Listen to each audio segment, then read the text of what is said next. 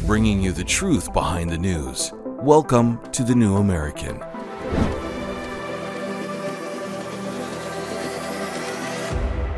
Welcome, everyone. Thank you for joining us. It's December 4th, and I'm Paul Dragoo. Iran-backed groups are becoming more belligerent. They are now attacking shipping vessels and U.S. water infrastructure. Also, the feds want to install vehicle software to control how fast you can drive. And an appeals court just ruled that Capitol Police officers and members of Congress can sue former President Donald Trump for actions related to January 6th. We have those stories coming up. Plus, a conversation with John Birch Society research manager Christian Gomez about the growing number of legislators who realize that we need to get the U.S. out of the United Nations.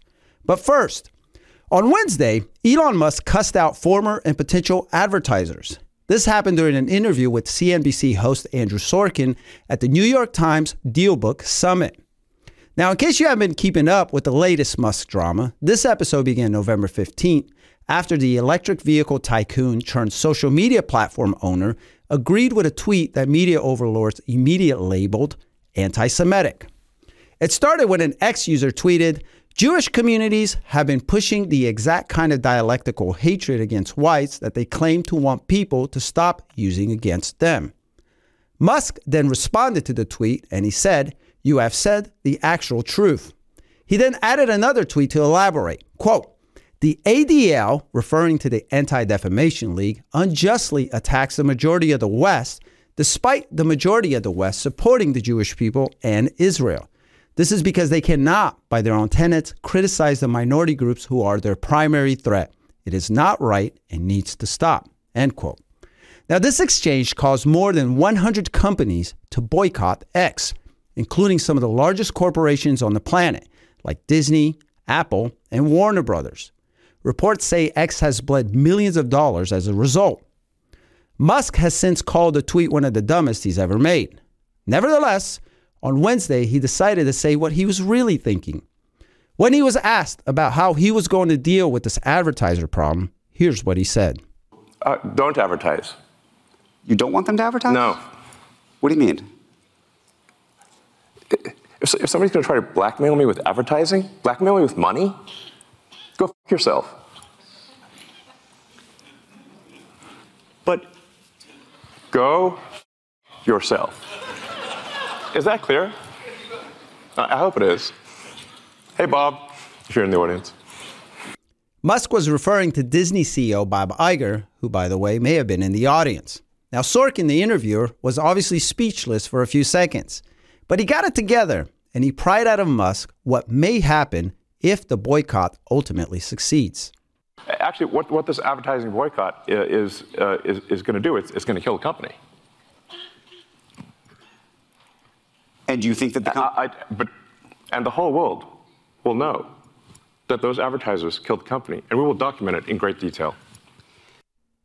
Joining me to discuss today's stories is the publisher of the New American Magazine, Dennis Barron. Hi, Dennis Barron. Hi, Paul. Thanks for having me on. Oh, it's a pleasure to have you on. It's so hard to get you on. We work so hard to do that, so I'm happy to have you on. Glad to be here. Now, whatever the suspicions of Musk, and we know there are many unknowns and whatnot, especially in the right wing sphere, so-called. We could see that Twitter is, or X is, in fact it's where it allows the most freedom as far as ideas and views that have been labeled unapproved by the media, gatekeepers, by government, whatnot. So, what do you make of what's happening there? And could the end of X be as tragic for free speech as I think it could be? Paul, we're in a war, an undeclared war, a cultural war, a war over the traditions of American independence that most Americans still revere, which is, in our Bill of Rights, the First Amendment being the rights to freedom of speech, freedom of thought, freedom of religion. One side, the side that is on that side, has with it all of American tradition, all of American law, all of American previous jurisprudence on this point.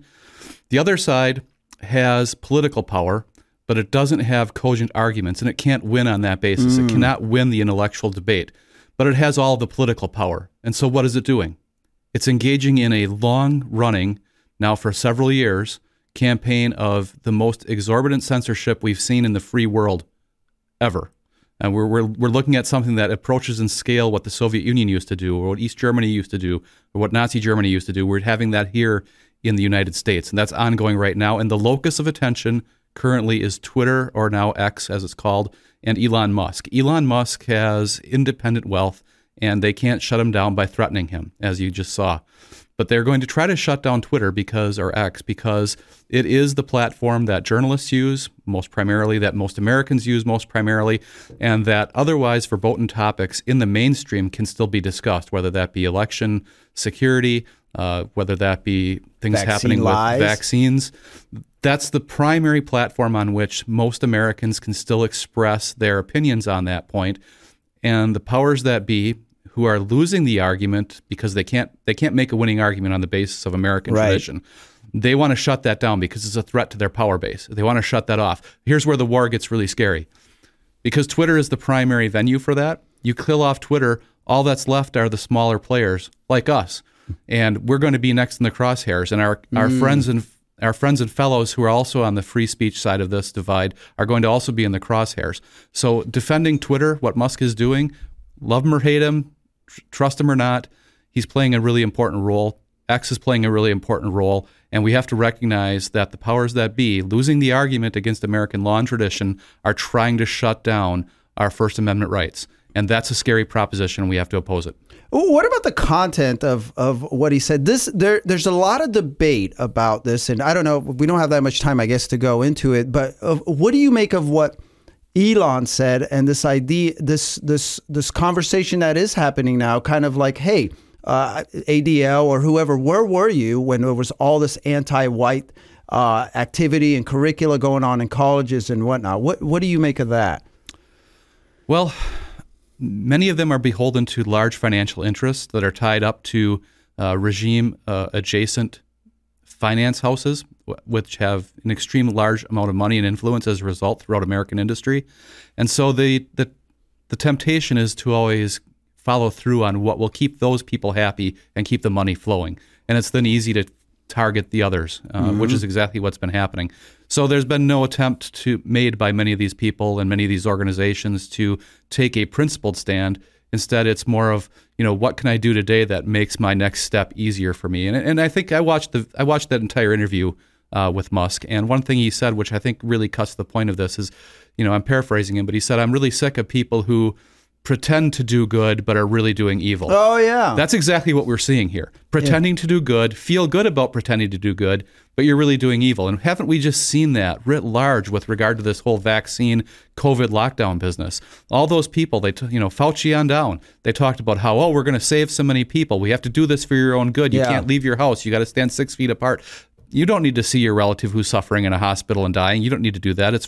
And we're doing really good. We feel good about this. And in fact, that's great evil. That's tremendous evil. It's at the very least, it's a great restriction on the individual liberties of everyday Americans. And that's the kind of ideas that are flowing on Twitter. Exactly. Yeah. Reports and again, unapproved narratives that are flowing on Twitter, and people are engaging, and they're realizing it's like, vaccines perhaps aren't as safe as I was told by my university, by my work. Maybe election security elections aren't as secure. I see it on a daily basis there. One example, I just saw a report released earlier this year by an Australian longtime airline pilot on the debilitating impact of the mandatory vaccines on airline pilots. You aren't going to hear about that if censorship regimes are put in place that do what they want to do, which is shut all of this down. You won't get access to that kind of information.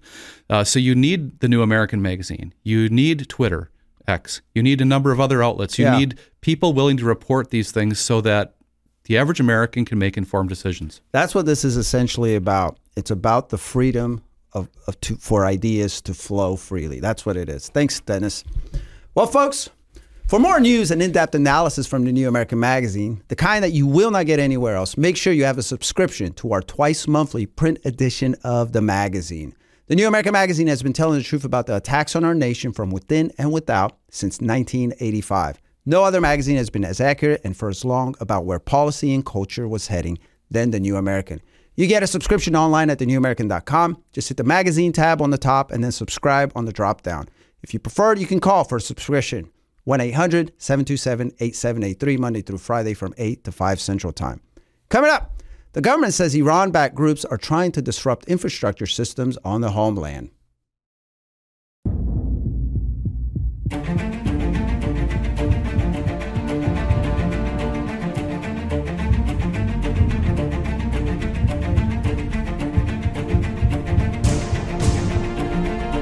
Freedom is the cure. You're dead on. This is the largest experiment performed on human beings in the history of the world. The more you know. What they're doing is they're forcing vaccination on people, and I believe they are killing people with this vaccination. The freer you are. It's murder. They are basically murdering people in hospitals. The all-cause mortality we know is now higher in the vaccinated group than the unvaccinated group. Stay informed on the issues that affect freedom. Get a subscription to The New American today. thenewamerican.com.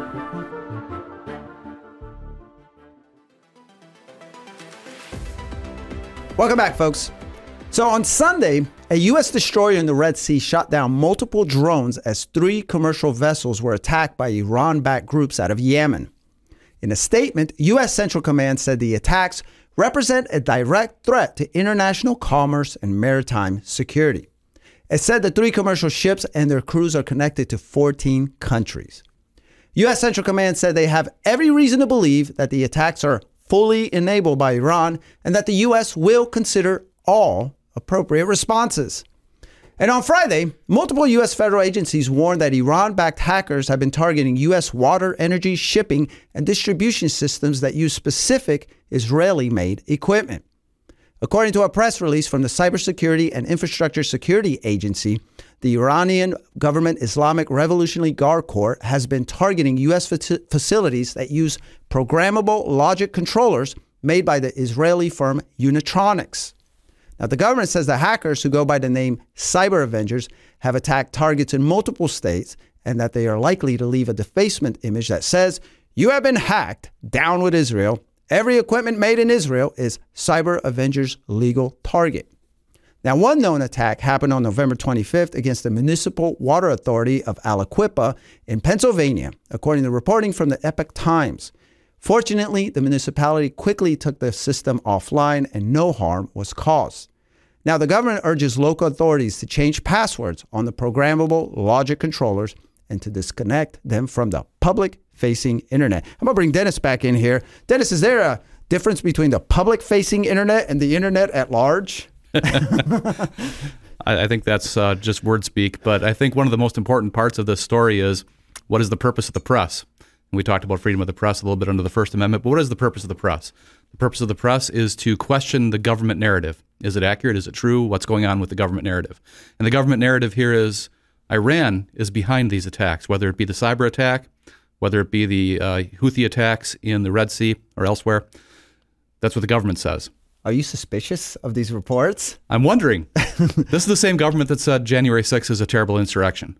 And I think we can tell from the released files that we have access to and all the wrangling. That's not there maybe is more to the story than the official line on that. And I think we don't know what the real story is yet for all of these things. As regards to cybersecurity, that's very hard to track. Who knows who did that? Could have been Iranian-backed, could have been Russian-backed, could have been Ukrainian-backed, could have been a bunch of independent actors. This is a shadowy world. It's not easy to track. I've done some cybersecurity work. I'm by no means an expert. There are people who've done a lot more than me. I've remediated websites that have been hacked and taken down. I've fixed them. So I've seen some of the stuff. I've had to track some of the threat actors that were involved in that. This is a shadowy world. It's difficult to track what's going on. So I wouldn't take these things at face value necessarily. Well, I'm glad I think that's why I said that according to the U.S. government. Yeah. But thank you for bringing that up. All right. And for our next story, Donald Trump suffered another legal setback on Friday. The United States Court of Appeals for the District of Columbia ruled that Capitol Police officers and members of Congress can now sue the former president for actions related to January 6th. Now, Trump, for his part, has claimed executive immunity since he was president at the time. Regarding the decision, Chief Judge Sri Srinivasan said, according to the plaintiffs, President Trump's actions, including ultimately his speech on January 6th, sparked the ensuing riot at the Capitol. The district court largely rejected his claim of immunity, and President Trump now appeals. The sole issue before us is whether President Trump has demonstrated entitlement to official act immunity for his actions leading up to and on January 6th. He said, "We answer no, at least at this state of the proceedings." Now, the Supreme Court established executive immunity back in the Nixon era to protect the president from frivolous, politically motivated lawsuits and other forms of lawfare. In other words, it was established to prevent exactly the sort of thing that's happening to Trump now. The goal now, of course, is to keep him from getting back into the White House. And so the court is trying to overturn this legal precedent based on very shaky reasoning. Here's more reasoning from the chief judge. Quote, "The president, though, does not spend every minute of every day exercising official responsibilities. When he acts outside the functions of his office, he does not continue to enjoy immunity from damages liability just because he happens to be the president." In other words, courts will now have the last say on whether individuals can sue or legally harass sitting presidents. The judicial philosophy of this judge is reliably leftist. He was among the finalists considered by Barack Obama to replace Antonin Scalia, but ultimately lost to failed nominee Merrick Garland. Trump is expected to appeal. All right, Dennis. So am I missing something, or was Trump during that day at these rallies, he was in his official capacity as president, right? He was. So what do you make of this? What I make of this is it looks like another example of Soviet practice coming to the United States if they can arrange it. And the Soviet practice that I have in mind in particular is the idea in the Soviet Union that you need to station a political officer alongside any otherwise seemingly independent bureaucrat or military officer of high rank in order to make sure that those officers or otherwise semi-elected officials or appointed officials hewed the party line accordingly. And so that was known as a Zampolit. So it looks like what the court is saying is, well, we need to have, if we're going to have maybe a Republican president, we need to put a Zampolit alongside that president to make sure we're keeping an eye on that president at all times and that they don't stray away from what the party has deemed acceptable. And this is a dramatic, direct effect on the separation of powers, simply put.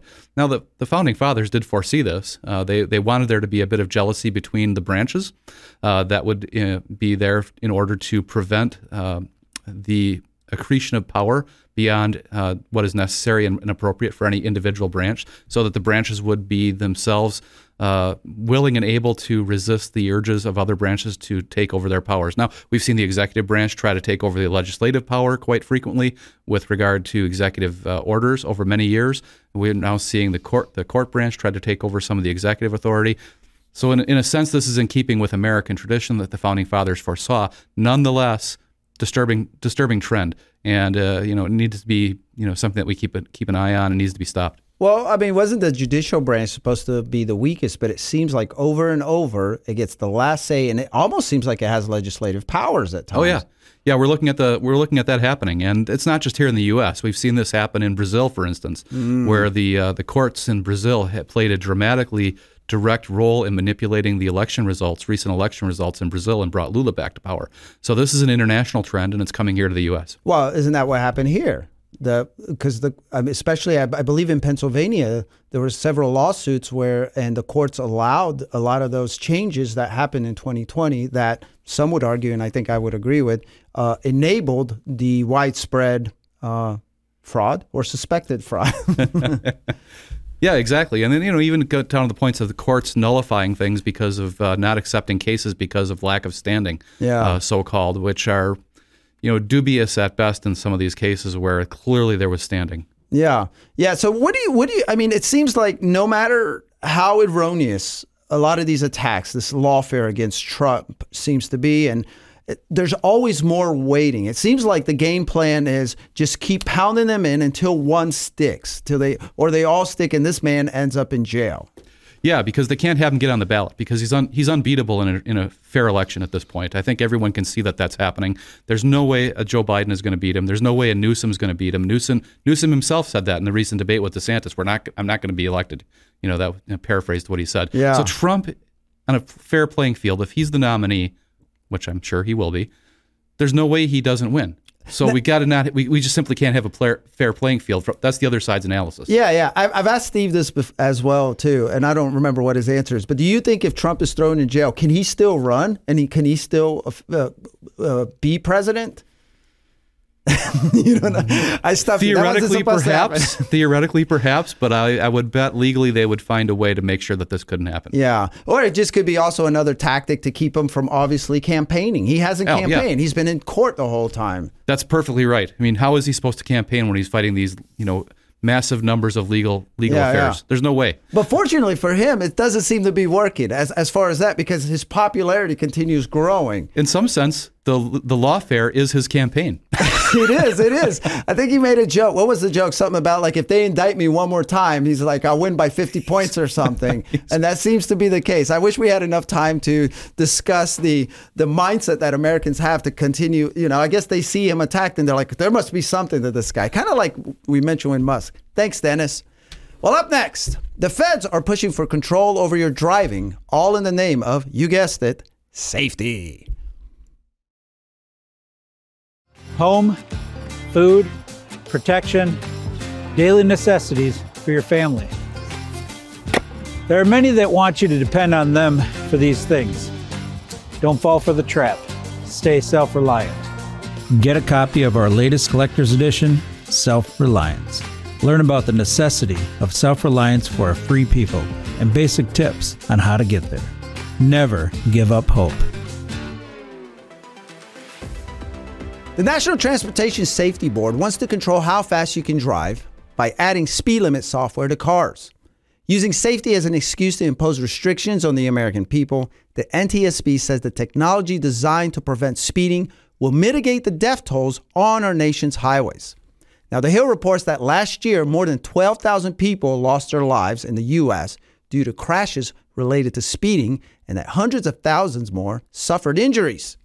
The technology is known as Intelligent Speed Assistance, and it uses GPS and sign recognition to control your driving within specific zones.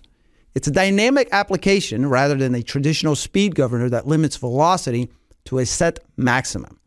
The NTSB is preparing a report detailing its proposal. The report is supposed to be released in a few weeks. Now, this will mark the agency's second recommendation for speed restriction technology within 6 years. However, there's an interesting twist to this story that mainstream media outlets like The Hill aren't mentioning. To bolster its argument, NTSB cites a recent tragic accident in Las Vegas that claimed 9 lives. Here's Lauren Fix of Car Coach Reports to give us the part of the story that media are ignoring. The wreck that spurred this recommendation was particularly egregious, but little about it sounds surprising, as the NTSB reports do not note that the driver of the 2018 Dodge Challenger ran a red light at 103 miles an hour, hitting a Toyota Sienna with 7 people inside. The light had been red for 29 seconds. All 9 people died. However, what is not the case that it did not report and the news outlets did not report is that the driver was high on cocaine and PCP. He was a danger to himself and others. Fix also pointed out that it's not the proper role of the NTSB to create laws or mandates imposed on the American people. Well, you don't say, huh, Dennis? Right. Well, I think there's a darker agenda here, and that is the government has wanted, in accordance with international bodies, to control the movement of people. And, we just saw that recently. A week or two ago, Thomas Massie introduced an amendment that would have stopped the imposition of breathalyzer interlocks that would prevent your car from operating, which is congressionally mandated now, that will come into effect 2025, I believe. Really? Wait, they're going to put breathalyzers on the cars? Or that's if you have DUI? It's not quite so... It's a little more sophisticated than that. If the car detects that you think you're impaired, according to the technology that the government is mandating, if the car detects that it believes you're impaired, which is going to be through not just breathalyzers necessarily, but through the cameras that are looking at the driver. Like staggering? What if you're dancing and it mixes up for staggering? Your car won't start. Okay. Congress is mandating this. There you go. Thomas Massie's legislation, his amendment to get that out of the legislation, to get that out of the law, that failed. Republicans did not support it enough to get a passage in the House. That's craziness. But the government wants to simply control and or stop your travel, period. And that's what this is about. It's not about safety at all. In fact, if we're about safety, we'd have the government encouraging the ability for individual Americans to choose higher speeds when necessary, and encouraging car manufacturers to develop higher horsepower engines and sell them more cheaply.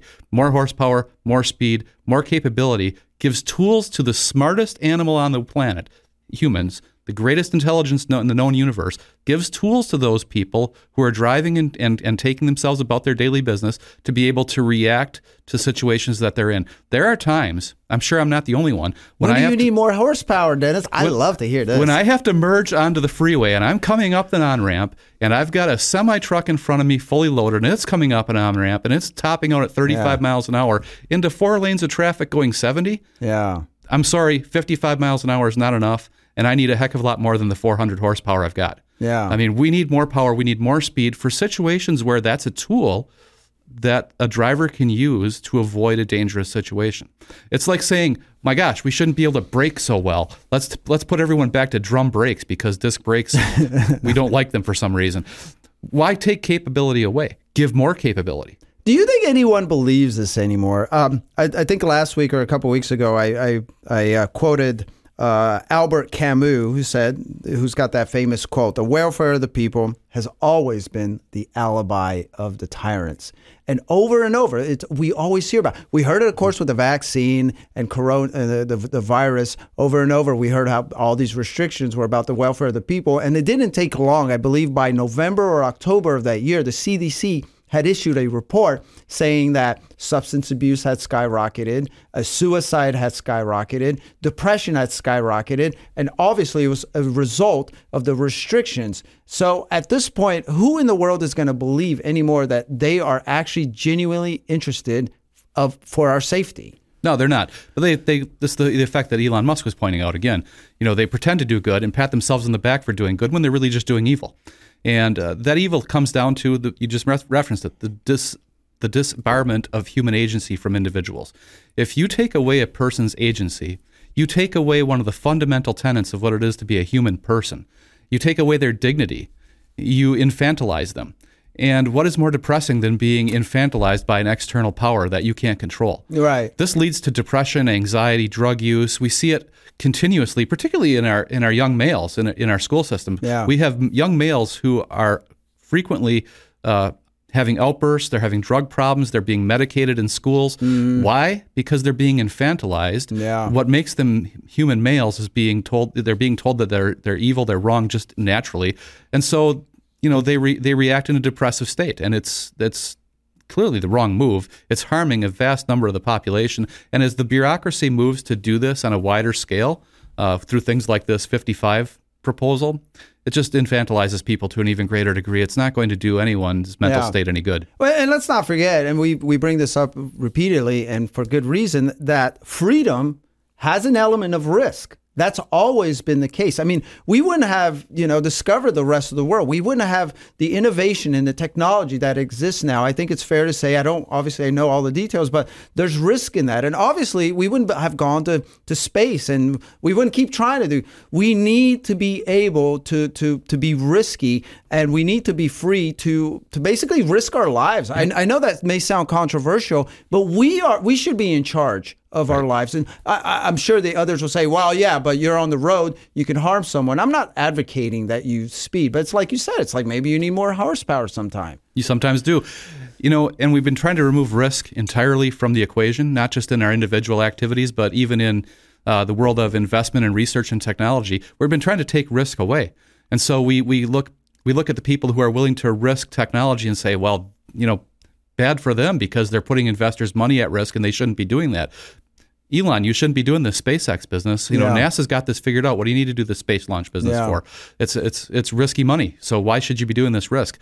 But look, the risk has paid off because the innovation that Elon Musk has achieved, through SpaceX and other things, he's now in SpaceX, just as an example. Because of that risk, he's now orders of magnitude more advanced technologically than any other space launch capable nation on the planet.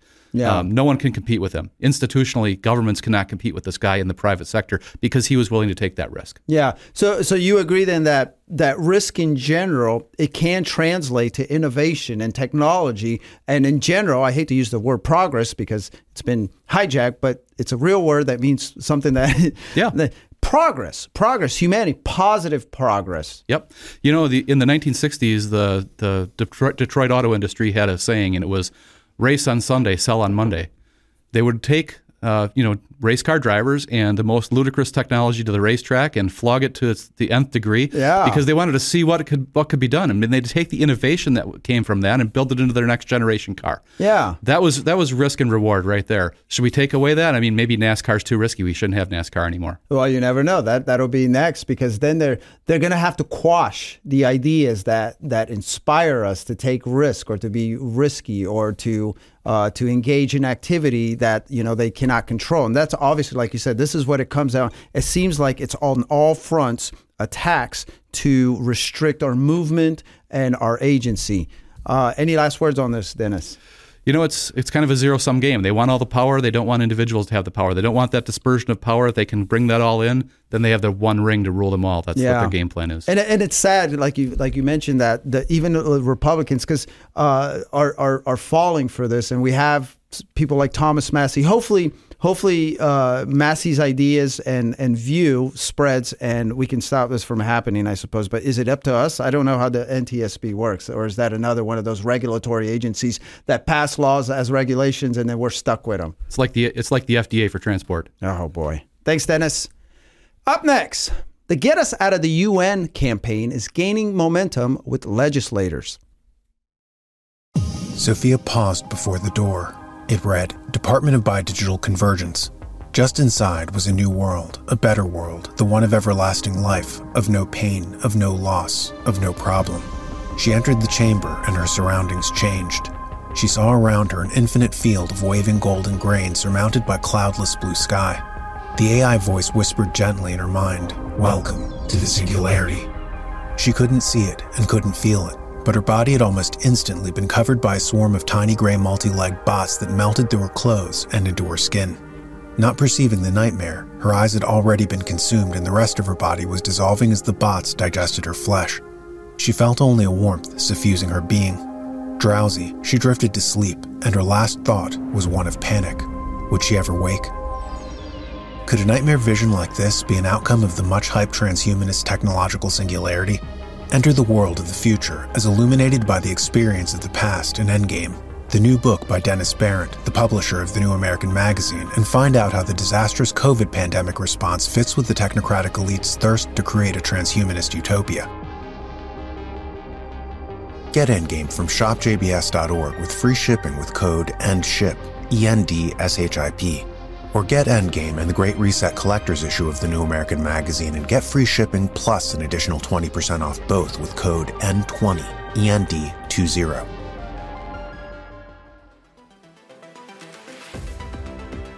Last week, my colleague and executive senior editor of the New American Magazine, Steve Bonta, interviewed Arizona Congressman Andy Biggs.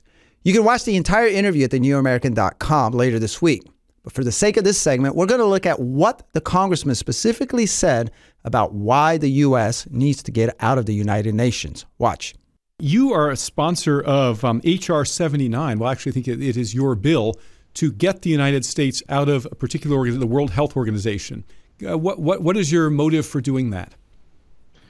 Well, first of all, just on a basic fundamental notion, having done work at multilateral institutions, I don't believe those are constitutional. America was meant to enter into bilateral relationships.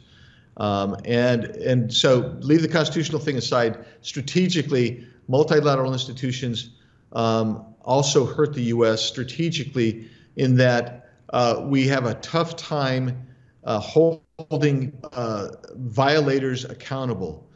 And the third thing is, and so that's why bilateral works, because then we can hold somebody who breaches accountable. Third thing, though, is when you moved into the World Health Organization, this is a corrupt organization controlled by the Chinese Communist Party. And their director of the World Health Organization is absolutely controlled by China. And with what they did in the COVID era, demonstrated fully and totally how corrupt the World Health Organization is.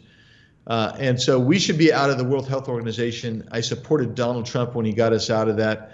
And I also recently introduced legislation just saying, hey, look, we're an amendment. I just said, look, you want to keep it in the WHO because you don't want to pass my bill. Okay, I'm willing now to let's just stop the voluntary payments of hundreds of millions of dollars every year that we give to the World Health Organization just voluntarily. Those aren't even the assessments to the U.S. Let's stop that. And I couldn't even get the votes for that. Well, everything you just said about the WHO applies to the entire United Nations system writ large. Would you support withdrawal of the United States from the United Nations? Oh, absolutely. Absolutely. In fact, I might have actually introduced one of those bills in the past to do that. Look, one of my deals when I was practicing law was I actually represented NGOs and multilateral institutions. And that was not because I supported those institutions, but because I didn't support those institutions. And I found them to be largely corrupt.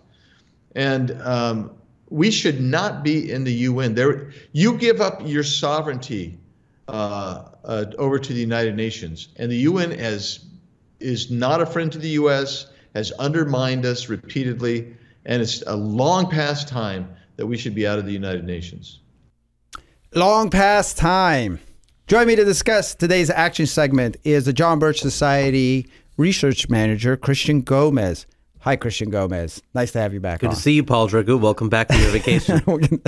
All right, smart aleck. So it is a long past time. We have been talking about this. Is it 1962 or 1964? We being the John Birch Society.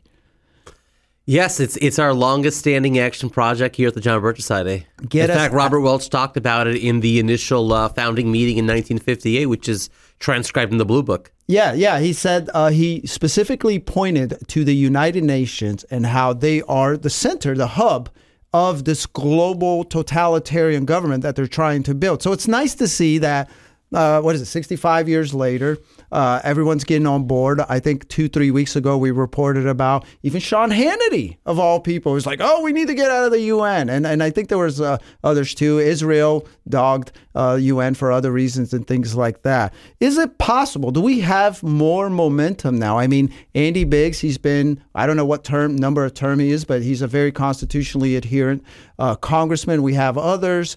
Usually it's been just Ron Paul, right? Saying, hey, we need to get out. It's no longer just a one man saying this. What do you make of these developments, and what can people who are listening do to help this? Well, like you're alluding to, essentially, it goes to show you that the John Birch Society is being proven right again, as many. I mean, Sean Hannity is not someone that we would typically agree with 100% of the time, maybe 20%, I don't know. At best. Yeah, at best. But it's good to see even someone like him, who is someone of influence, stating what should be obvious, what we know to be obvious here at the John Birch Society and the New American. So it's past time to get out of the UN. And when voices like his, along with Congressman Andy Biggs and even Congressman Thomas Massey, who I interviewed recently for the New American, are all saying the same thing, hopefully others in the conservative movement that haven't quite joined the Birch train will hear what they're saying and will join us in our effort to get us out of the UN. Yeah, and I found it interesting that he mentioned the COVID. Obviously, we saw through COVID, the COVID mania,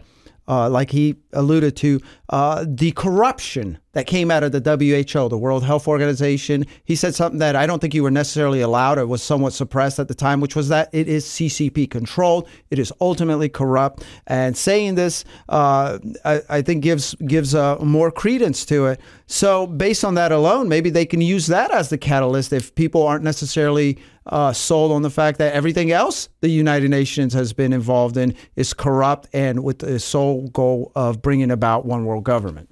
Yeah, absolutely. I mean, if you look at the entire leadership of the UN, almost every department, every agency of the UN is run by communists, hardcore socialists, or Islamist radicals. I mean, that's the people who run the UN.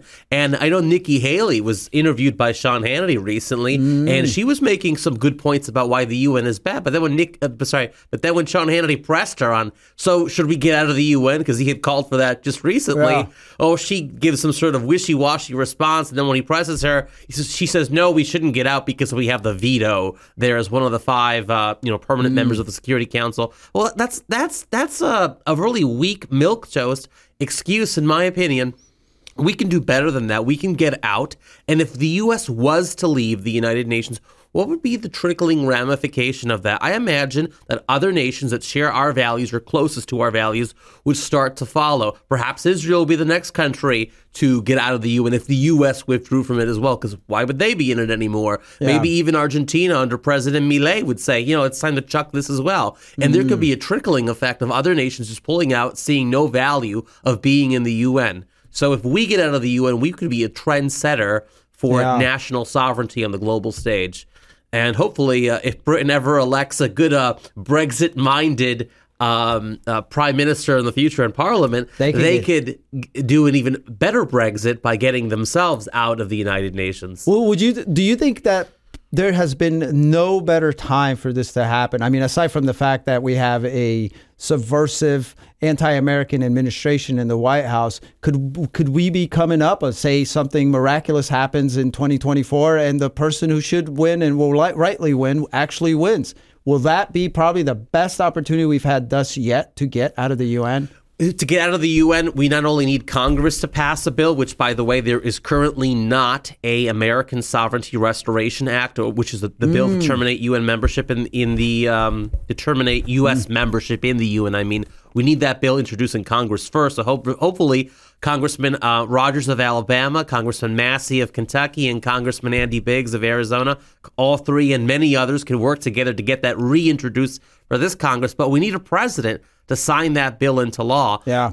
So this president, the current one, is not going to sign that into law. If it passed the House and the Senate miraculously, he would just veto it. So we need to have the right person in the Oval Office. What do people need to do? How can they do? How can they pressure that bill to be introduced? Well, we have a legislative alert on jbs.org right now for the Get Us Out of the UN. So you go to jbs.org, you take action, click on the federal alerts. We have one for Get Us Out of the UN. And that message is telling you, a member of the House and U.S. senators, to reintroduce that bill and to get it passed. That's the first thing we have to do. Yes. Thank you. And again, you go to jbs.org, you go to the Take Action tab, and there you'll see federal legislative alerts. I love what you guys have done. I always say this because it's so crucial what your research team does. We have federal alerts and we have state alerts, but in this case, we are talking about get us out of the UN.